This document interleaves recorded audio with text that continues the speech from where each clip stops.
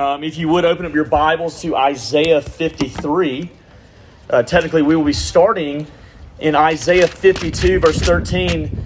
I think one of the big challenges for me tonight is going to be to make sure my scripture stays open to Isaiah 53. If you've never come to RUF, welcome. Here at RUF, we believe that the Bible is God's Word, and so each week we gather for the large group preaching of God's Word, where we hear the Lord speak to us through His Word. And we also have small groups throughout the week where we gather to do some small group teaching and then also to discuss what we're learning. And this semester, what we've been doing is we've been going through seeing Jesus in the Old Testament. And the big goal has been this, to show that there's been one story all throughout the Old and the New Testaments. And what we see is that actually the more we understand this, the more we realize that we are actually in between the time of the book of Revelation and the last letter written. And we are indeed living in light of this great gospel story. So Isaiah 52 verse 13 all the way through the end of chapter 53. Behold, my servant shall act wisely. He shall be high and lifted up and shall be exalted. As many were astonished at you, his appearance was so marred beyond human resemblance, and his form beyond that of the children of mankind. So shall he sprinkle many nations. Kings shall shut their mouths because of him. For that which has not been told them they see, and that which they have not heard they understand. Who has believed what he has heard from us, and to whom has the arm of the Lord been revealed? For he grew up before him like a young plant, and like a root out of dry ground. He had no form or majesty that we should look at him, and no beauty that we should desire him. He was despised and rejected by men, a man of sorrows and acquainted with grief. And as one from whom men hide their faces, he was despised, and we esteemed him not. Surely he has borne our griefs, and he carried our sorrows, yet we esteemed him stricken, smitten by God, and afflicted. But he was pierced for our transgressions. He was crushed for our iniquities. Upon him was the chastisement that brought us peace, and with his wounds we are healed.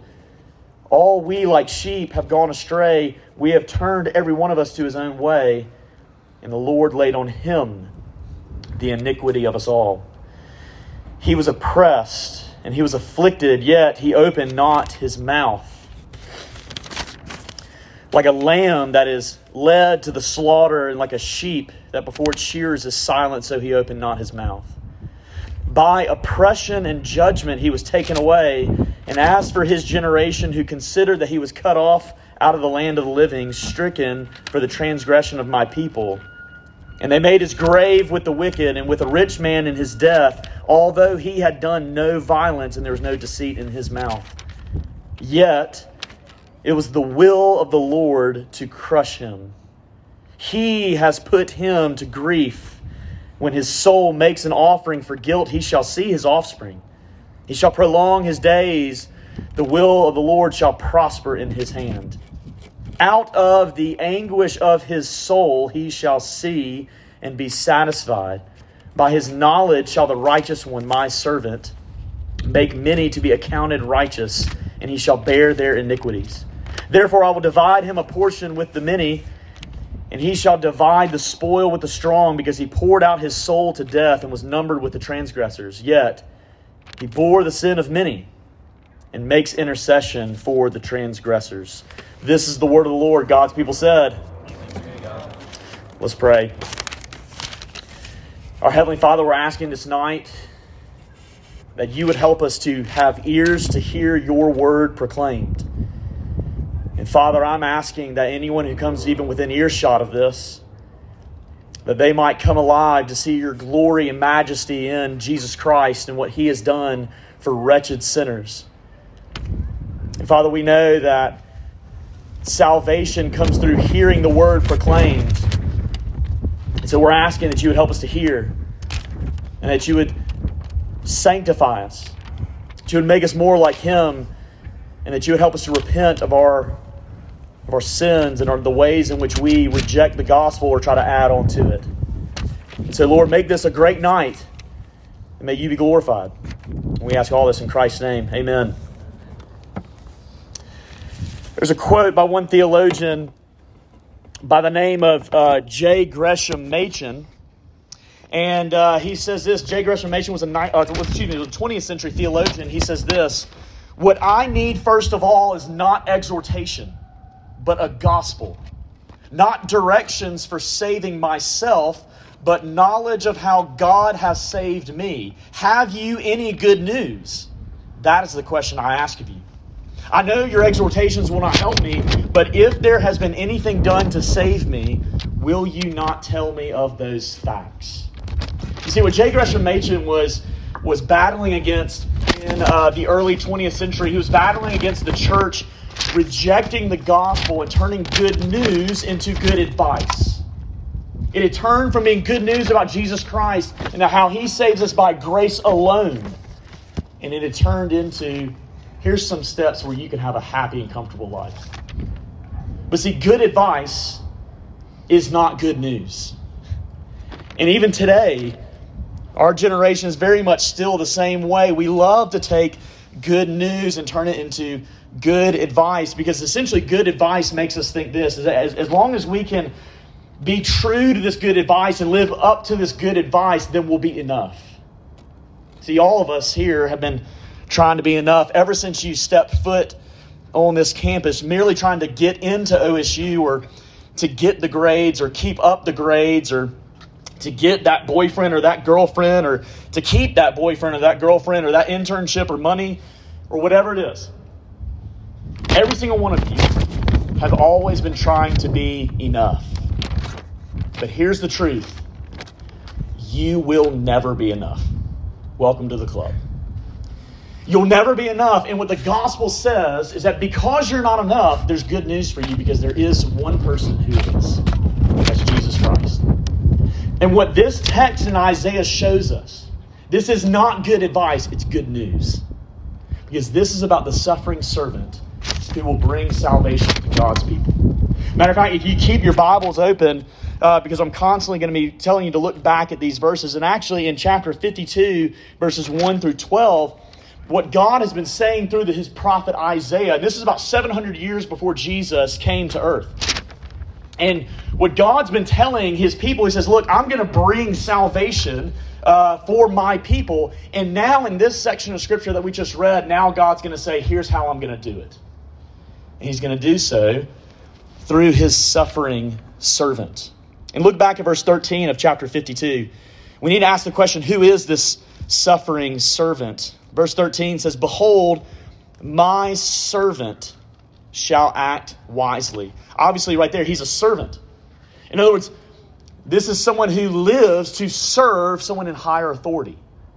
He's also human. You actually see that in verse 14. It says, his appearance was so marred beyond that of human resemblance, and his form beyond that of the children of mankind. I'm going to talk about what that means a little bit later.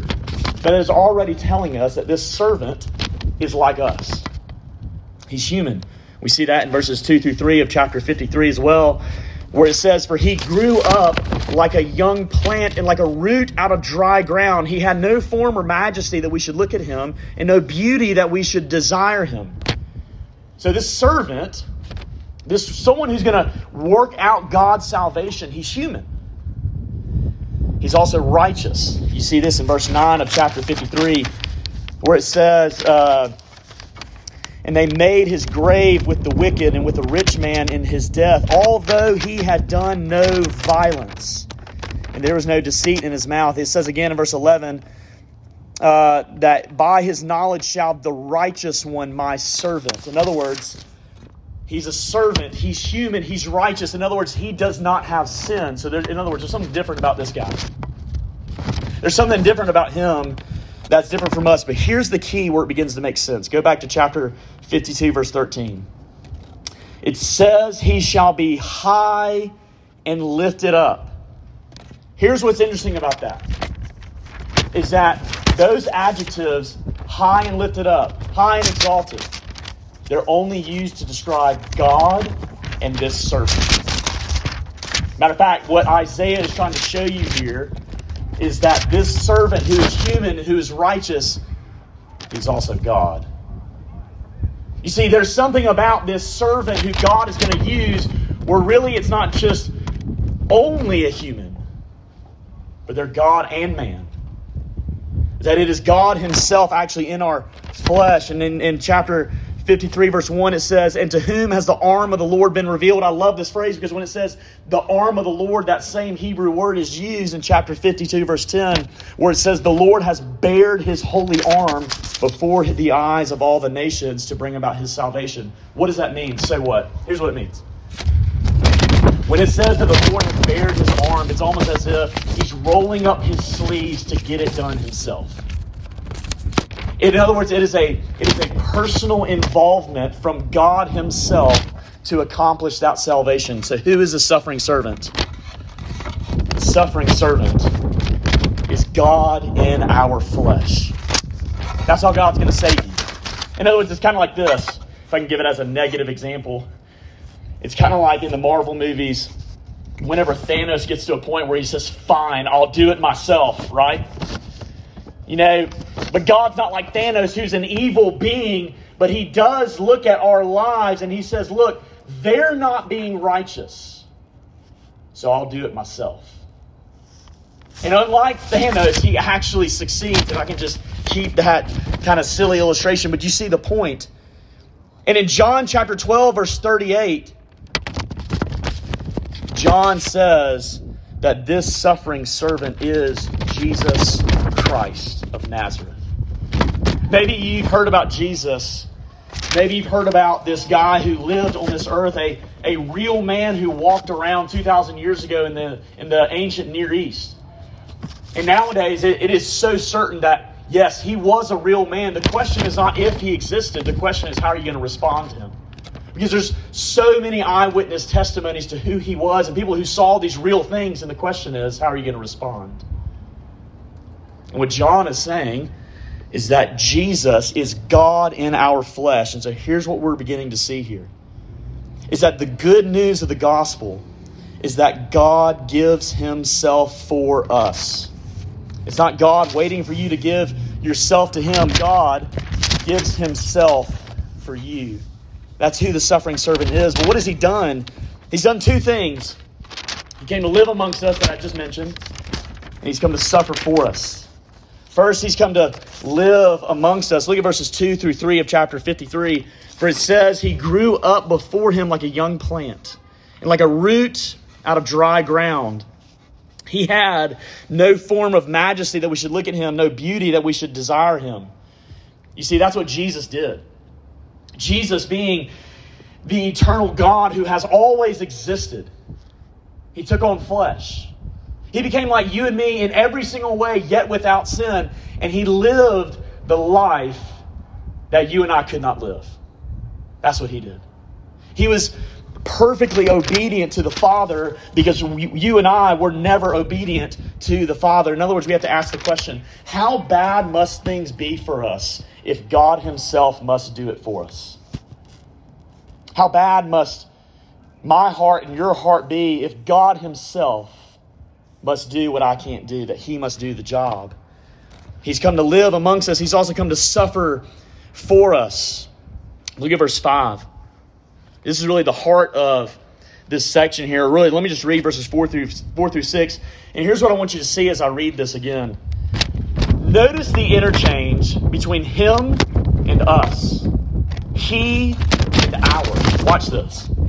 Surely he has borne our griefs, and he carried out our sorrows. Yet we esteemed him stricken, smitten by God, and afflicted. He was pierced for our transgressions, and he was crushed for our iniquities. Upon him was a chastisement that brought us peace, and with his wounds we are healed. All we like sheep have gone astray. We have turned every one of us to his own way, and the Lord has laid on him the iniquity of us all. You see clearly right there, here's the good news of the gospel. The good news of the gospel is that God gives himself for you. Amen? because you can't do it. God gives himself for you, and that's what Jesus Christ does as the suffering servant. He gives himself as our substitution. You see, in verse 5, it had mentioned how we have transgressions and iniquities. What does that mean? Here's what it means. In verse 5, when it says we have iniquities, it means that we have crooked behavior. It means that we have lives and hearts that are perverted. Now, you don't really like to hear that because a lot of us think that maybe we have some sins, but we're generally good people. But that's not the story of what the Bible says. Y'all hear me say this a lot. The story of the Bible says that you're tore up from the floor up. You really are messed up. You really are sinful. You're more sinful than you can ever imagine. And any earthly good deed that you might do, the most loving act you might do to your neighbor, it is so tainted with evil desires and ungodliness. And there's nothing in the sight of God that can look upon you with approval. It's not just the things that you do, it's who you are. Sometimes we like to say this. When someone does something, we say, well, that wasn't who they really are. No, here's the thing. That moment just gave them the opportunity to show them who they really are. You and I are filled with sin and iniquity. We have transgression. You see that in verse 5 and again in verse 8. Transgression in the Hebrew means this deliberate, conscious, willful rebellion. In other words, everything in us is doing all it can to run away from God rather than run towards Him. You see, what's interesting is that Romans 1 says that the existence of God, merely looking up at the moon, you know that has come into existence somehow, some way. And Romans 1 says that the existence of God, His power, His sovereignty, His creativity is clearly known to all people at all times, everywhere. But yet some of us in here, or some of us out here, I should say, are denying God, calling ourselves atheists or agnostic. But here's the truth, is that you might try to hide it so much, but you can't escape it. That's often one of the reasons why you don't like to go to church, you don't like to come to something like this, because you don't want to be reminded that there really is a higher power. See, all of us are living a life contrary to who God is, and we're taking our sins and we're trying to keep them close to us. It's like the man in 2005, a man named Marius Els, who adopted a baby hippo. I don't know how he got the baby hippo. Don't ask me that. But he got a baby hippo. And he was drawing close to this baby hippo, and after 6 years of getting to know this hippo and raising him up, and there's some cool pictures of him riding on the hippo's back.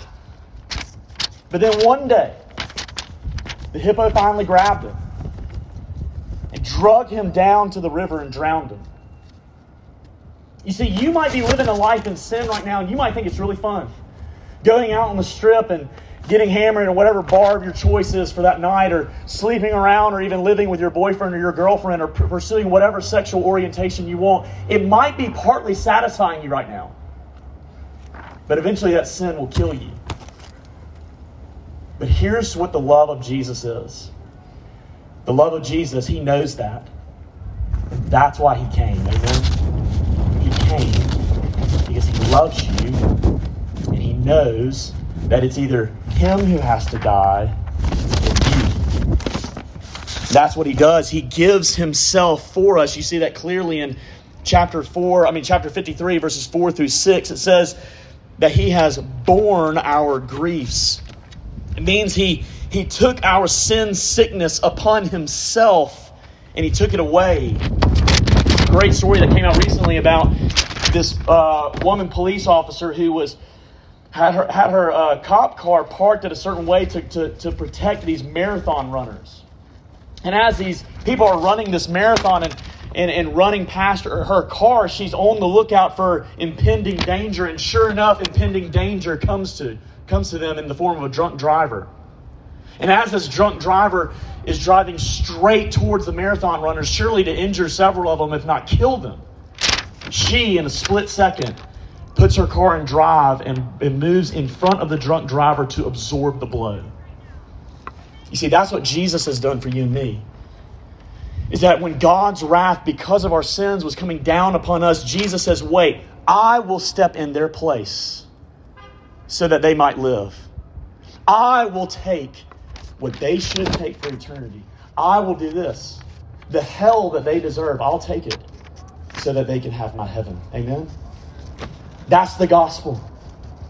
The gospel is that He has borne our sin sickness upon Himself on the cross. In verse 4 again, it says He carried our sorrows. In other words, He made our sin sickness weigh down upon His own shoulder. That's actually something that Steve-O read earlier in 1 Peter chapter 2. He carried away the sickness that lied in our heart.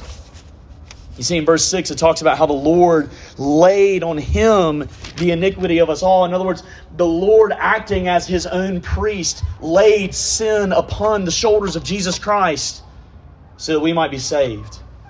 Verse 7 talks about how He was oppressed and He was afflicted, yet He opened not His mouth. And see, you see that in the cross, and actually you see that before the cross as Jesus Christ does this. Remember when He goes to be tried before Pilate, and they're making all these accusations against Him. You said this, you did this. What does He do? He's silent. He is silent even though they're all false accusations. But then finally when they get to the one where they're really ready to crucify Him, and they say, look, you've said you're the king. You've said that you're God. That's the only one He agrees to. Because He's determined to go to the cross.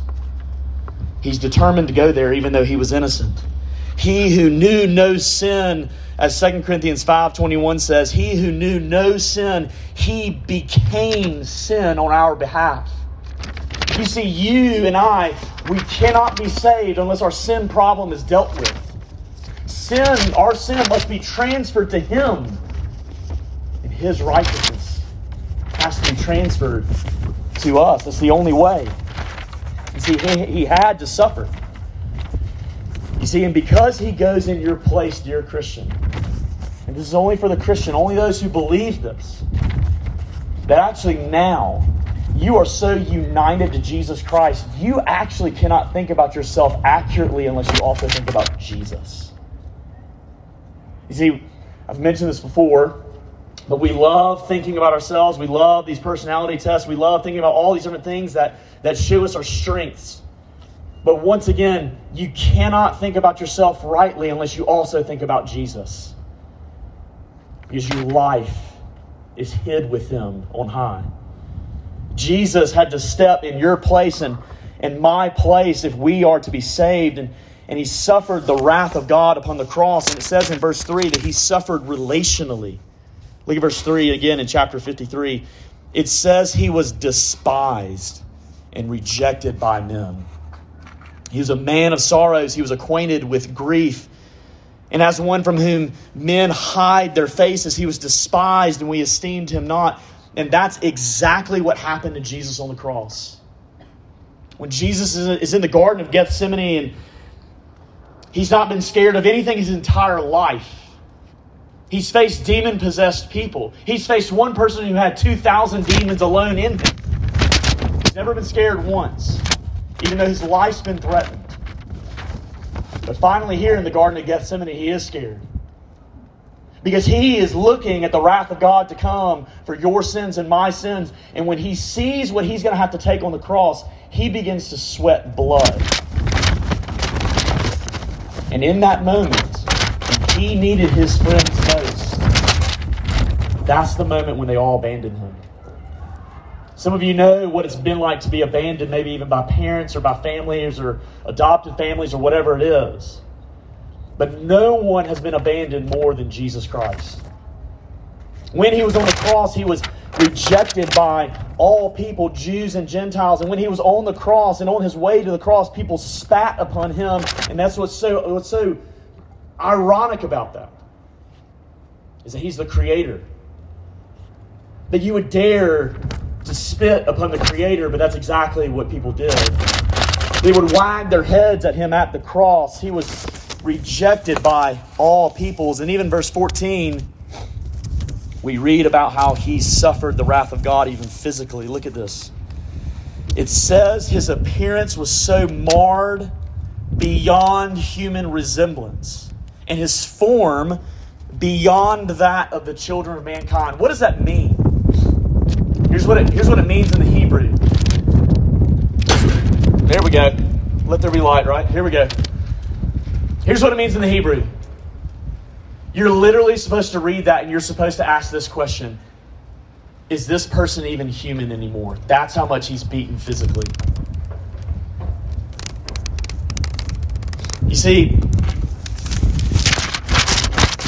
the cross was the most physically torturous way to kill someone back in those days. And what happens to Jesus is that he's not only rejected by all of his friends, but he's whipped upon his back almost to the point of death. He's stripped naked. He is shoved a crown of thorns upon his head that would have blood streaming down his face. And he would put on the cross, and in that cold season of the year, he would be there and his back would be rubbing against that wooden cross for 6 hours as he merely just tried to take one breath after another. And he literally suffered so much that people would look at the cross and say, wait a second, is that really the Jesus I grew up with? That's what had to happen. But it wasn't just that. He suffered spiritually. That's what made the cross the cross. You see that actually in verse 10. You see that it was actually in verse, in verse 5, it was he was crushed for our iniquities. The Lord laid on him the iniquities of us all. Verse 10, it says it was the will of the Lord to crush him. You see, Jesus Christ, he didn't just die as an example. Jesus Christ died taking the wrath of God upon himself. That as he's hanging there, and as darkness, as darker than this would come across the land at the 12th hour of the day, in other words, noon. At noontime, that darkness would come over the land, and it would be a sign that God had turned his back on his Son, who he enjoyed eternal happiness and love and fellowship with. But on the cross, Jesus Christ goes as a substitute, which means he must be treated as a sinner. And God pours out his wrath upon him. And he pours out the wrath that you and I deserve. And the question is this: why does he stay there?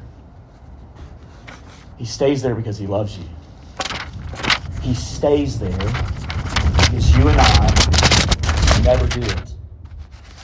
You see, once again, Jesus Christ took our hell to give us his heaven. And what that means, if you're a Christian, it means what Romans 8:1 says, that there is therefore now no more condemnation for those who are in Christ. Amen?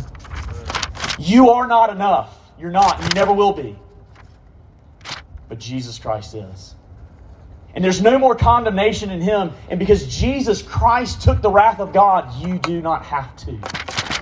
You see, Galatians 3:13 says that he was made to be a curse so that we could have his blessing. There's a story about a man who was trying to develop the antidote for people who were bitten by venomous snakes. And what he would do is that he would take the venom from these snakes and he would little by little inject it into his body, and he would develop, immunity to it. And what he would do is that then he would take his blood and they would make the antidote for people who could be healed whenever they were bitten by venomous snakes. You see, what Jesus does for you and me, if you're a Christian, if you run to Jesus, his blood covers you. His blood heals you. Because he took the wrath of God so that we won't. It's either Jesus or it's you. Thank goodness he stepped in our place. You see, the gospel is not good advice. It is good news about what Jesus Christ has done. It is not about what we do. It's about him. The gospel is the good news of God giving himself for us. And it leaves us with one last question.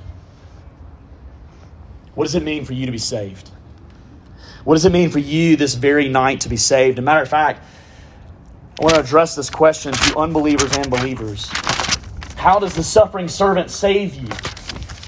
You see, if you're an unbeliever, you need to realize this, that Romans 3:23 says, "For all have sinned and fallen short of the glory of God." It even says in Romans 3:10-12, it says, as it is written, none is righteous. No, not one. No one understands. No one seeks for God. All have turned aside. Together they have become worthless. No one does good, not even one. You might not understand this, but it's true. The worst thing about you and me is our good deeds. Because we have the audacity to think that somehow God should give us something. The worst thing about us is that we would say, God, you owe me this. And if that's you and me, we have no clue who He is and what His standards are. You might compare yourself to other people, but that's not the comparison that'll happen on Judgment Day. The Judgment Day is with Him. You see, we've sinned. We've fallen short. We have absolutely nothing to offer God. And so what that calls you tonight is this. It calls you to believe in Jesus Christ alone. That's it. It doesn't tell you to be good enough. It tells you actually to stop being good enough because you never can be. And it tells you to look to the only one who is good enough and merely to take Him at His word and say, yes, that's who I'll trust. That's who I will bank my entire life on. As one person says, faith is not merely believing in God, it is believing God. See, even the devil knows that God exists. The devil himself tempted Jesus for 40 days and 40 nights in the wilderness. He knows God exists. But he doesn't take Him at His word. And what you're called to do tonight is to believe the Word of God, to believe that Jesus Christ is enough for you. You see, in verse 11 it says that Jesus, when you believe Him, He will make you to be accounted as righteous. Here's what this means.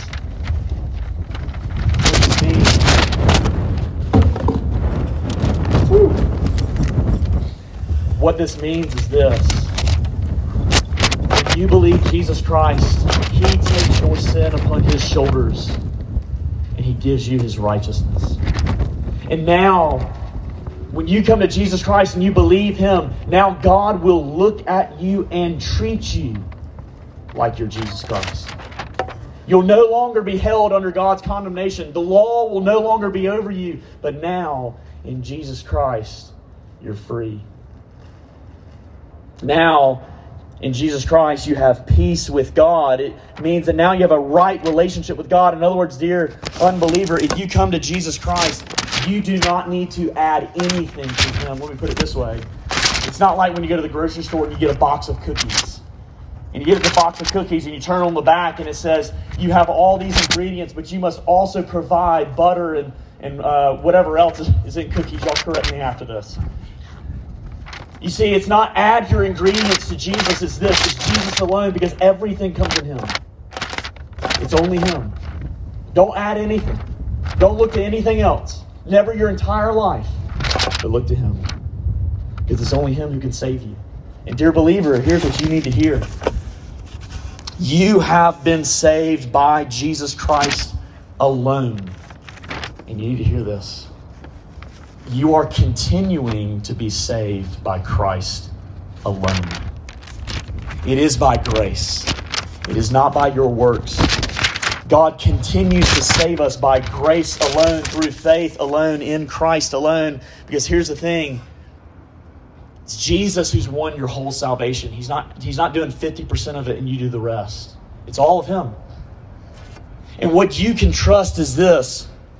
Is that since Jesus Christ took God's wrath for you, God's wrath is not over you.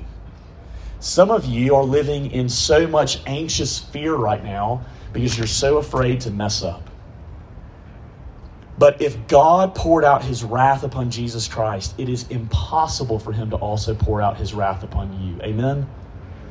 Romans 8:15 says this, "For you did not receive the spirit of slavery to fall back into fear, but you received the spirit of adoption as sons, by whom we cry, Abba, Father." In other words, your identity is secure in Jesus Christ. You don't have to earn His love. It's there. You don't have to earn His forgiveness. It's there.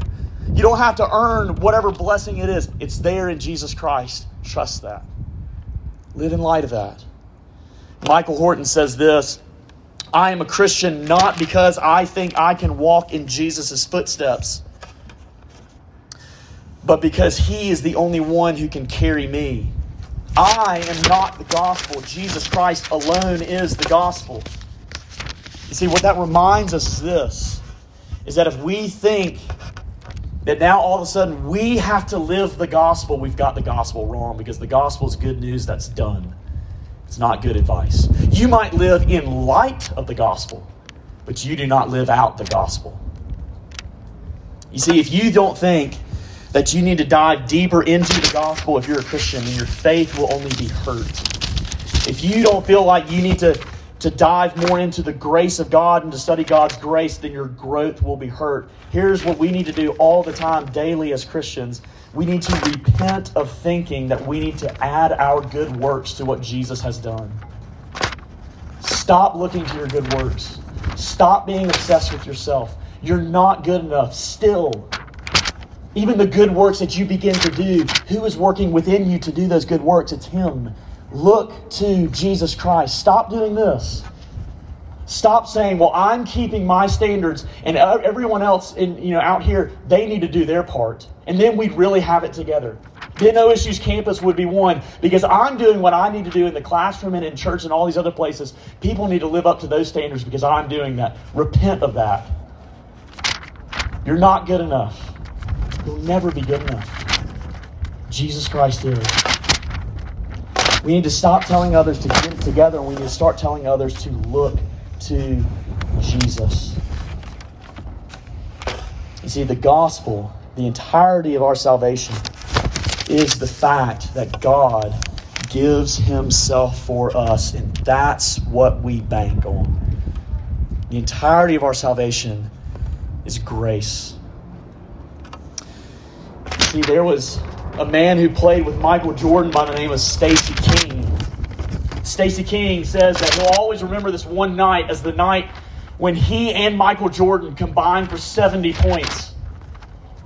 Well, Michael Jordan scored 69 of those points. Stacey King scored 1. So technically he's true. They combined for 70. But you see what he's saying. He's making a joke. It's all about Michael. You see, here's the thing. You don't even add 1 point to Jesus Christ. He's got all 70, or however many points it is. He's got all of it. You add nothing. The only thing you're called to do is to look to Him and say, yes. That's who I will trust. That's who I will hope in. That's what you're called to believe in tonight. That Jesus Christ alone is enough. He's enough for you to be saved, and He's enough for the entirety of your Christian life. Look to Him. That's the gospel. Let's pray. Our Heavenly Father, we ask, Lord, for whoever was around to hear, for the believer and the non-believer, that your word would write its truth upon our hearts by the power of the Holy Spirit. And that we would see that Jesus Christ really is enough, and in Him we have all that we need. So help us to see the suffering servant who suffered in our place so that we might be set free. Would you help us to believe that? Would you help us to spread that message here on this campus? We ask all this in Christ's name. Amen.